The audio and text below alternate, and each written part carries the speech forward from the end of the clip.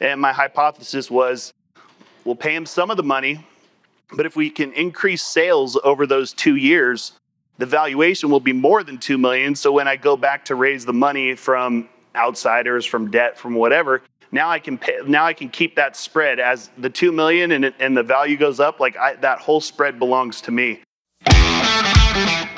How much more successful would you be if you had lunch once a week with insanely successful entrepreneurs who share their biggest secrets on how they think and achieve success?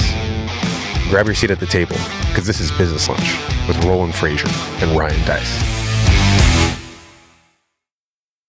I had the wonderful experience of meeting Trevor through one of my neighbors, actually. And he said, this guy's got this esports league that he has acquired an interest in, and would you like to invest in it? And I generally am not an investor in things that I'm not involved in actively, but I really wanted to be involved in esports because I think it's super hot. And I got that when 5 years ago, my kids asked me, they're like, hey, can you get us tickets to an event? And I'm like, what event? And they're like, it's the League of Legends World Championship. I'm like, okay, whose house is that being held at? And they're like, Staples Center in LA, and it sold out already in 3 minutes. And I was like, holy crap, that's a big place. And then I watch it. So I went through American Express and got the tickets, at only 10 times markup.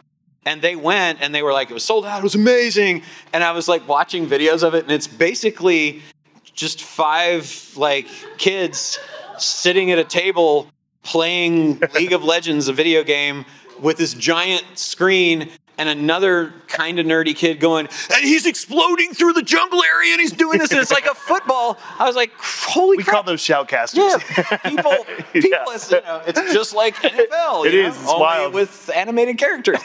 So I was like, okay, I got to invest in this area. I learned everything I could about it over those years, and so anytime an opportunity came up with somebody that was even as sketchy as Trevor, I decided that I would make an investment. And it turns out it worked really well. I'll let you talk about the metrics, but I got to meet him, and he's super cool. He lives in an entrepreneur house with a bunch of really cool entrepreneurs. He's done multiple deals. He's more traditional funding, but that's a really cool thing because it brings some different perspective to you. And he's just a great resource and a super cool guy. And I wanted him to come, and he offered to just share some of the deals that he's done. And then I think you guys will probably have a lot of questions for him. So I'm going to let you just kind of talk about, I think it was 3 deals, the Bully Bone deal, the esports deal, and one of the earlier deals that you were talking about. Real estate stuff, yeah. Yeah, and we'll go from there. Does that sound Sounds good to me. Okay. Yeah. So let's see, this was back in 2008.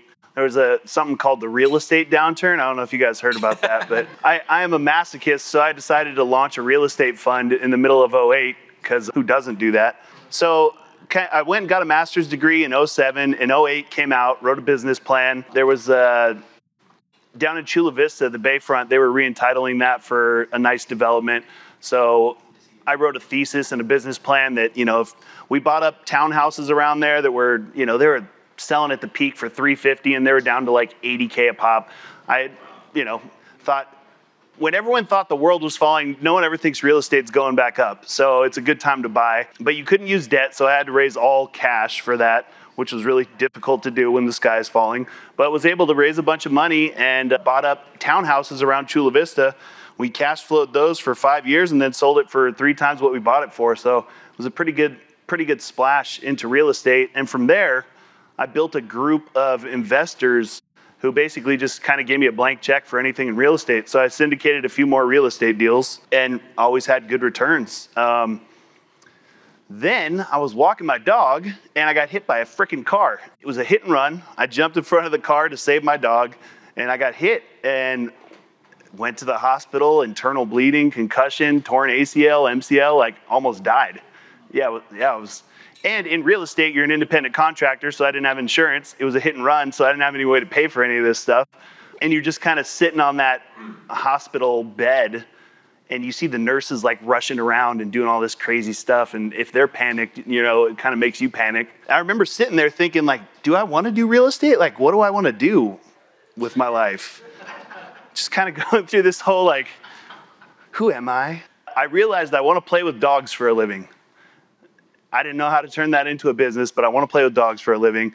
So I started a business that basically took me to consulting with the founder of PetSmart. We had a consulting company for about 2 years. And during that time, I basically put together kind of a business plan on how to acquire a pet business. I got to see, a little over 60 pet companies that had sold in the industry. I got to consult for a couple hundred of them, wrote a little business plan, and went out to raise money to acquire a company called Bullybone. And that was mostly angel money. The structure of that was interesting because I was buying the company.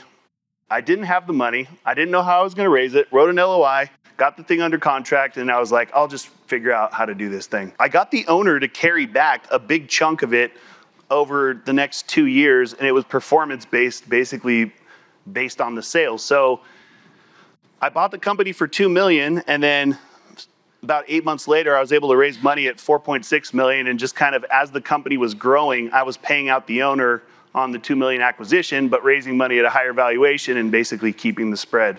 So it was a pretty interesting little transaction. Just a deal junkie, like doing that stuff. And because of that, I got a reputation for being able to raise money and being able to put deals together. So just getting calls 3-4 times a week from different entrepreneurs who want to do that stuff. You have to say no to a lot of things, but you can also say yes to things you really like.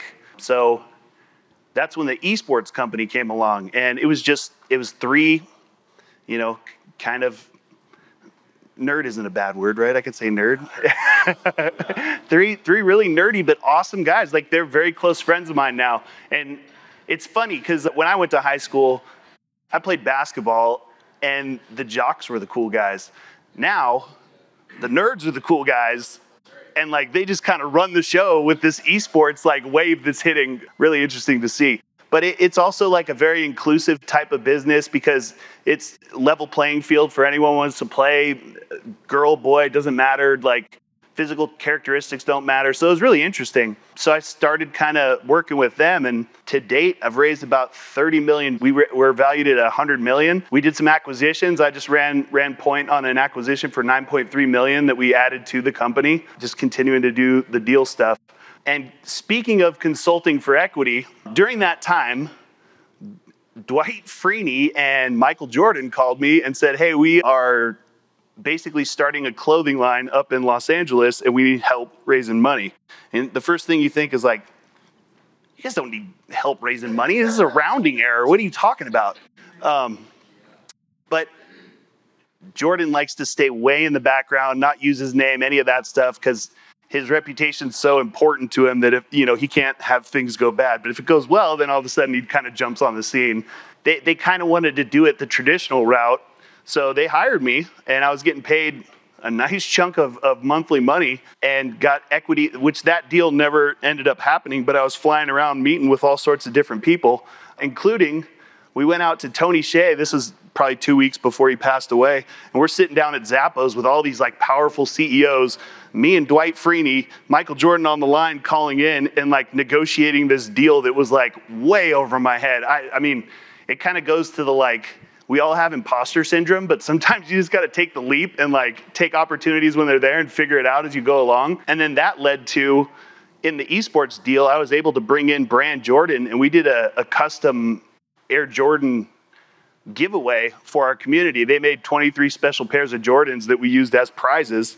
I gave Roland one of those pairs too. He's got one of the 23. Yep. But it's pretty wild where the world of consulting for equity can take you. Anyway, that's my story. Been all over the place. Kind of feel like I bounce around a lot too, which ends up happening. But if you got a lot of opportunities flowing in, you can kind of pick and choose what you go after.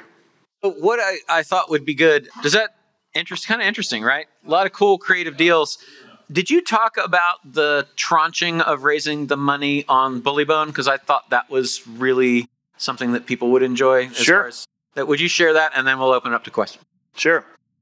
So at that point, I had never raised any money for a pet deal or a consumer product deal, anything like that. I had done well in real estate, and I had hit some home runs on real estate. So I figured those guys will invest in a consumer product company if I launch that, and that was not the case. So I did not have the fund, and that frankly gave me more confidence to write the LOI and tie it up. But then they said, no, we don't understand what the hell you're talking about. Like, we're not funding this. So then I was just kind of like, how am I'm on the hook for $2 million? How do I do this? So got really creative. So if you're buying a company for $2 million, it's hard to go out and raise $3 million because they're like, well, you're buying it for $2 million and you're just going to take equity. Like, you have to kind of add some value in there.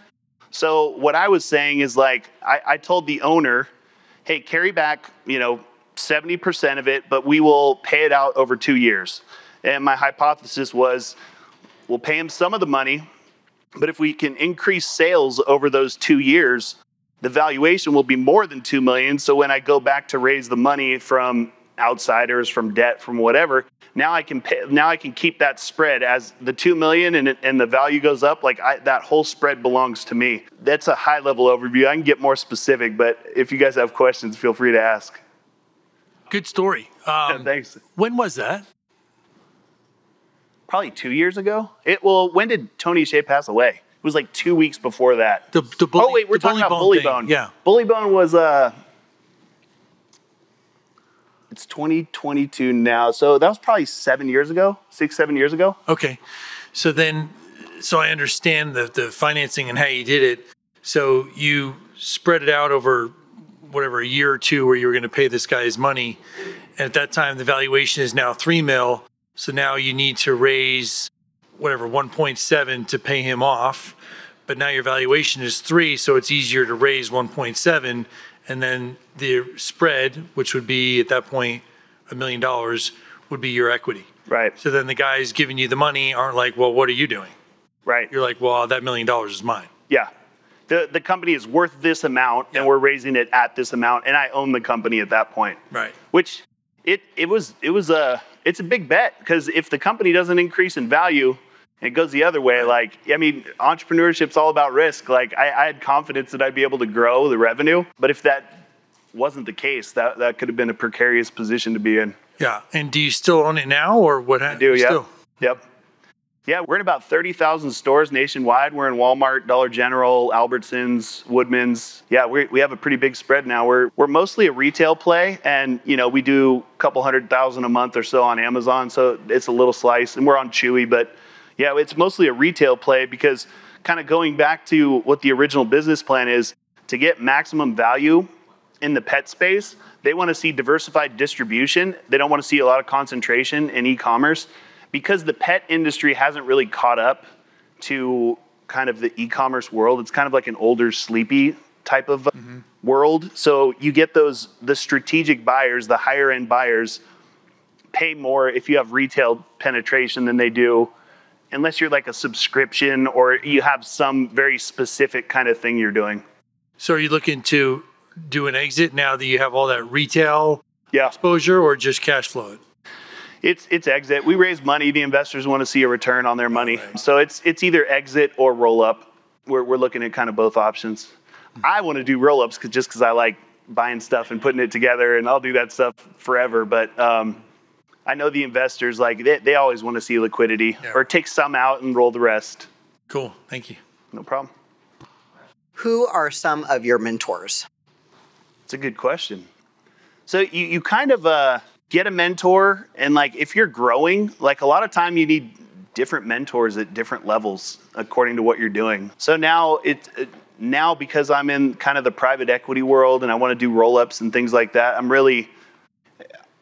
for me, I like to try and make friends with people. Like, the mentor-mentee relationship kind of feels weird to me. I just, like, if I want to hang out with the people and be friends with them, like, I like to go kind of that way more than mentor-mentee. But I mean, every once in a while you run across someone who's just like, show me your ways. But I do notice as you grow, the people that you kind of looked up to, like, it changes. It should be changing. You should be continuing to grow, unless you get Richard Branson right out of the gate and there's nowhere to go from there. But a lot of times, like, the gap between a guy like that and maybe where someone, even where I am, and the gap between where I am and he is probably like too big for me to even maximize the amount of knowledge I could get from him, if that makes sense. Yeah, I hear you. Thank you. Sure. So with the PetSmart situation, you're able to consult rapidly, it sounded like, with a lot of companies. Is that correct? And if so, like, how did that happen? How were you able to get into so many pet companies doing consulting? So the founder of PetSmart reached out to me. He saw the story. So me getting hit by the car, it was covered in the news. We were like on the Today Show, and it got some good PR. And I guess the founder of PetSmart saw that, and he had a house in San Diego and a house in Arizona. So he just reached out, and we started talking. And I had launched like lighted collars and leashes so other people wouldn't get hit by dogs. I didn't know what I was doing. I was like, so after about a year or so of that company, I just kind of gave up on it, like folded it up. And the second I did that, the founder of PetSmart reached out to me and said, I've been waiting for you to do that. Let's start a consulting company. And then it was just like, as soon as we put that banner up, every company who's anyone came to us and just kind of wanted us to consult for them. And what was the nature of the consulting? Everything you could possibly imagine. Okay. I mean, it really was. It was help us raise money. It's help us get distribution, help us design products, help us with brand strategy. I mean, what you find, a lot of people think that there's just like one thing. If they just find this one thing out, their company will like get on track. It's never that way, but it's always a bunch of random stuff. We ended up turning down a lot of stuff, but I probably worked with maybe 200 companies over a year and a half or so, but it was just all across the board. I would say the reason that consulting company actually didn't work is because we weren't focused on one specific niche we were helping with. We should have picked one thing versus like we were helping no matter what they came with. If it was a big enough company and they were funded or had some firepower, we would consult for them in whatever it is. You just can't be experts for everything. I think that's ultimately why the consulting company kind of failed, was we're just all over the place. Awesome. Sounds Which is good for me, to like who's trying to learn the pet industry. I get to learn a little bit of everything, but wasn't good for like a company and being known for anything. Sounds awesome. Hey, business owners. At Scalable, we know there are 3 key steps to getting your team clear on where they are in relation to your company's goals. The first step is to identify 3 to 5 metrics that tell the clearest story on how this team is helping the company hit its growth goals. The second step is to create clear targets so your team can declare in advance what winning looks like. And the third step is to measure these targets on a weekly basis. When your team is forced to interact with the numbers themselves, they begin to truly know their numbers. If you want to see how we track our numbers here at Scalable, you can get a free template at businesslunchpodcast.com/dashboard. That's businesslunchpodcast.com/dashboard. So I've never raised money, but if I were to want to do a fund, what would you suggest other than find someone who's done it and just do what they tell you? Is there anything else you tell a person who has never done it? So raise a fund for, like, tell me more about the fund idea. Yeah, so I sell on Amazon, and my idea was all of these companies that are wholesaling to Amazon sellers are losing a lot of money. So if I were to go buy these wholesaling companies, spend a tiny bit of that money to improve their Amazon presence, we can sometimes 10x their revenue. So the fund would be to buy the wholesaling companies. Does that make sense? Yeah. So are you asking if I was in your position, what I would do? Yeah. So if you were raising a fund is difficult. You'd probably have to find partners who did that. And if I was a partner in a fund, what would motivate me to help? I would think if you could prove out a model that works, then you just have to shop around to find people. So if you can get 2 or 3 companies and then actually execute on your model and have valid metrics and show that you went through this process and it works. I'm not saying that a fund would pick that up, but that's what I would do. I would show actual concrete proof that this system works and then try to find partners who are interested in something like that. One thing that I think a lot of people don't think about that maybe you can speak to is that I think a lot of people think, I want to raise a fund and I want $4 million to go do deals. That's really hard because it's a blind pool, right? It's I don't have anything. It's so much easier if you had identified a company or a group of companies that you Yep. wanted to. So would you maybe speak to that just for a second? Yeah, so even using that example, if you were to go out and do 3 or 5 of these deals, you would know, okay, the average price of each deal is this. The average, you would have all these metrics around what it takes to do that, and that would become kind of your thesis for the fund. Because if you just give them a blank number, they're going to say, what does that buy me? What is that? They're going to want to know specifics of how that lays out. And how long before the cash is deployed? Because nobody just wants their money sitting there for 2 years while you find 5 companies. Yeah, very true. Identifying targets, I did this with these guys, but also I have all these targets. I have, interest with them or initial communication and kind of mapping out the whole plan. They operate on a 2 to 5 year timeline. They try to get it, 2 years or something. So you have to show that you can turn those things over.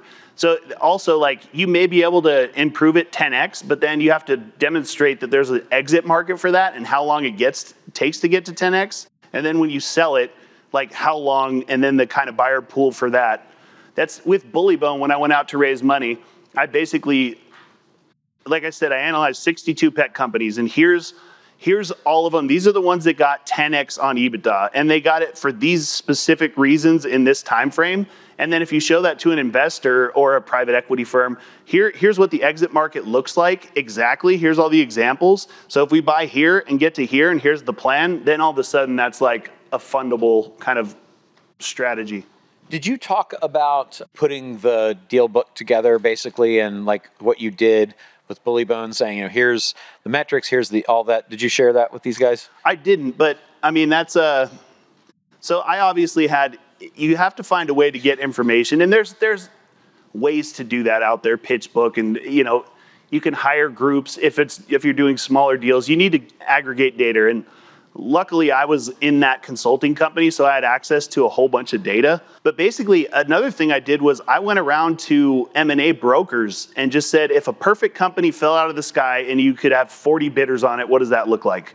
And they all said different things, but they also said similar things too. And then that was kind of like the basic framework. And then I went out to get the data to validate whether that was true or not, or what parts of it were true. That whole process probably took 6 to 12 months to put that whole thing together. But it really, going to the people who sell the companies they're the ones who know. How did you find the M&A brokers? So if I was doing it from scratch, I would look for press releases of companies that were either acquired or raised money in my particular field. And then there's always a little blurb at the end of who represented who, or who was involved, or who facilitated the transaction. That's usually an easy way. If you can't get enough data that way, I would look for any companies who have done what you've done or want to do, and then I would reach out to them if they've done any financings or any acquisition or anything like that. See if you can make friends with the CEOs or the different people in that to get information. But also kind of dangling a carrot in front of, if you can find out who those M&A brokers are, just say something like, hey, I have this company, we're doing really well, we're getting ready to exit in 2 or 3 years. I can't really disclose the financials now, but I want to make sure I'm building this towards the exit. So we're just kind of want to validate some assumptions, and then, hopefully you're open to us reaching out to you for the process 2 or 3 years down the road. And they'll share that information with you, as long as you frame it like, hey, I'm growing and I may exit, and I'd love to develop a relationship with you, but can you validate these assumptions? You can gather a lot of data that way. Any other questions before we let Trevor go? One more. Okay. Hey, man. Nice dash. Thank you. Do you acquire IP in the pet product space? You look at that. I probably have a different outlook on IP than most people, because if you have IP, it's a checkbox on a diligence checklist for the private equity firms. But if Petco copies you, are you going to sue them? Are you going to go after them? They'll drag you out forever. I mean, it's almost like it's its own job function to enforce the IP, at least in small, nimble companies. It becomes more and more necessary as you get bigger. But IP for me is kind of at least until you get to a certain level, it's kind of a distraction. It's kind of like Shark Tank, what's your patent, that kind of stuff. But really, it scares people to a certain degree, but if anyone ever violates your patent, it's so hard to go after that and enforce it. It takes a lot of time and money. But it is a checkbox on the diligence checklist as well for people when they're acquiring you, and it can make the company more valuable if you have that. And there are certain industries where it's like non-negotiable. You better have IP. But in pet toys specifically, where everything's kind of like, what are you gonna like, the way the dogs chew the toy or something? Like, it's hard to like develop IP around chew toys. Yeah. Okay. Cool. Thank you. Cool. Awesome. Thank you so much. Yeah, I really appreciate it. my Let's give pleasure. Trevor a big hand.